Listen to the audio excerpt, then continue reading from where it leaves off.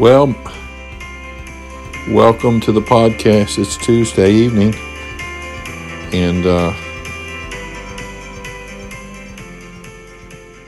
hope you're doing well. Let's continue to pray for my sister Kim with her chemotherapy treatments.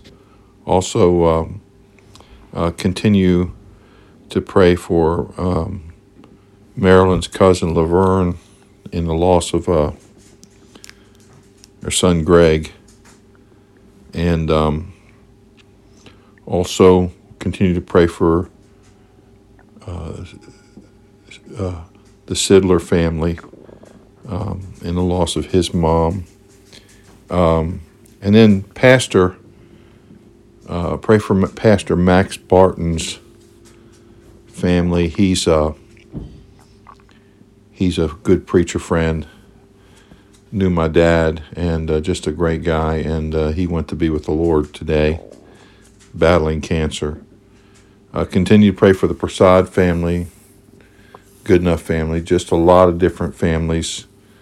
Brother Kaiser, talk to Brother Kaiser. Brother Kaiser let me know that his mother's house may close. They may take care of that, which is a lot of financial burden off Brother Kaiser, so continue to pray for that.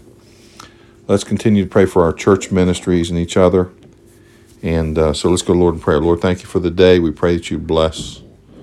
And I didn't mention her, but Lord, we pray that you continue to help Mona to heal. Pray for my sister Kim. Pray for these folks that are bereaved.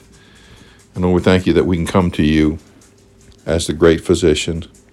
And Lord, we just pray that you bless tonight and can comfort those who are bereaved.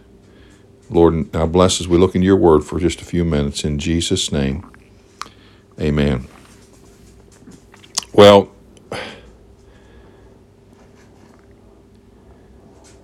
in John chapter 1 and verse 35, it says, or 45, it says, Philip findeth Nathanael and saith unto him, We have found him of whom Moses in the law and the prophets did write, Jesus of Nazareth, the son of Joseph.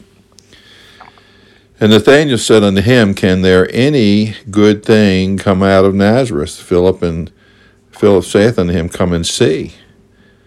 Jesus saw Nathanael coming unto him, and saith unto him, now listen to this, Behold, an Israelite in whom is no guile. Nathanael saith unto him, Whence knowest thou me? Jesus answered and said unto him, Before that Philip called thee, when thou wast under the fig tree, I saw thee. Now there's a tremendous lesson here, because when you read this portion of Scripture, you can read it and you can look at what the Greek word says and everything. But in this setting, and if you study your Bible without the Greek and without the Hebrew, there's a couple things you can understand. Number one, when it says an Israelite indeed in whom is no guile, automatically that's a compliment, because Jacob, whose name was changed to Israel, was full of guile, especially when he fooled his brother. Okay, and so and not only that, did he not compliment him, Jesus knew what kind of person he was. Now, we can make a compliment to somebody, and it may not be true.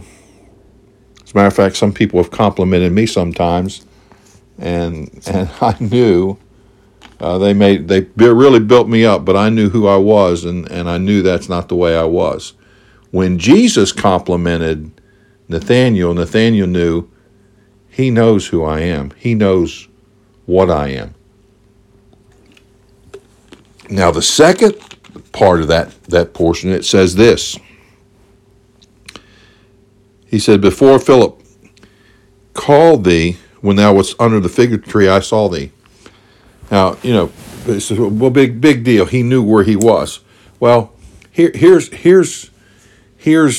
something else there's something significant about being under the fig tree. Under the fig tree was a place where people would go to meditate on God's word and study God's word. Wow. Now imagine somebody coming up to you and saying, hey, you're this and it's true. And I saw you over here and you were doing this. He didn't say what he was doing, but he saw him under the fig tree. In other words, he was saying he knew what he's doing. Listen. Nathanael answered and saith unto him, now notice what he says, Teacher, Rabbi, thou art the Son of God. Thou art the King of Israel. Now let me say something. We haven't had Jesus say, hey, you're a person that's this, you're a person that's that. And we haven't had Jesus audibly say, hey, I saw you here, I saw you there. But let me just say, Jesus does know who you are and what you're all about. And Jesus knows where you are and what you're doing. Now, to some people, that may be scary, but to other people, it's a comfort. And it's a proof that, hey, Jesus is the Son of God. Jesus is the King of Israel. Amen? Wow. What a thought. What a thought.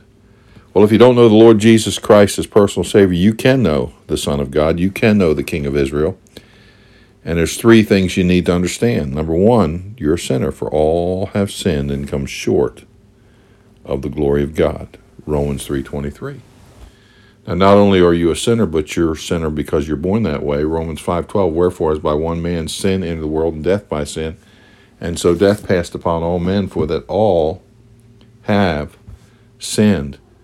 We're all sinners. We're all sinners. And we're all sinners because we're born that way. The Bible says, secondly, that we're all condemned. Romans 6:23, the wages of sin is death. Now, everybody's going to die at one time, many say, but what does that really mean? What's that word death mean? Well, if you go to Revelation chapter 20 and verse 14, the Bible says, and death and hell were cast into the lake of fire. This is the second death. If there's a second death, there has to be a first. What is the first death? Physical. What is the second death? Eternal death. So number one, I'm a sinner. Number two, I'm condemned. But the Bible says also in Romans chapter 6 and verse 23, but the gift of God is eternal life through Jesus Christ our Lord. A gift is something you can do nothing for. So how it's through Jesus Christ. How could it be through Jesus Christ? Romans 5:8 says, but God commendeth his love toward us in that while we were yet sinners, Christ died for us. Christ died for us on the cross. He was buried. He rose again the third day. So here it is. I'm a sinner. I'm born that way. I'm condemned because I'm a sinner. But Jesus Christ died on the cross. He was buried. He rose again the third day for me. Now, if you believe that, you can call on him for salvation. Notice Romans 10:9 and 10 and 13, that if thou shalt confess with thy mouth the Lord Jesus, and shalt believe in thine heart that God hath raised him from the dead, thou shalt be saved. For with the heart man believeth unto righteousness, and with the mouth confession is made unto salvation. For whosoever shall call upon the name of the Lord shall be saved. Would you call on him, believing in your heart? Call on him with your mouth? Say, how do you do that? Well, you pray to him. Let me give you a guideline. You can pray these words or you can pray words like it. But if you'd like to trust Christ as personal Savior, bow your head and say, Dear Lord, I know I'm a sinner, and because of that sin, I'm condemned to hell. But you died for me on the cross. You were buried. You rose again the third day. I believe. Come into my heart and save me. In Jesus' name, amen. Well, if you prayed that prayer, welcome to God's family, and let us know so we can help you with the next steps. Hey, Wednesday night prayer meeting tomorrow night. Master Club Awards in the Fellowship Hall. Hope you're there. Hey, let's know that Jesus knows who we are, what we're all about, where we are, and what we're doing, because he's the Son of God. He's the King of Israel. Father, thank you for the time you've given us. Bless our evening. Give us a good rest. In Jesus' name, amen. God bless you, and have a good evening.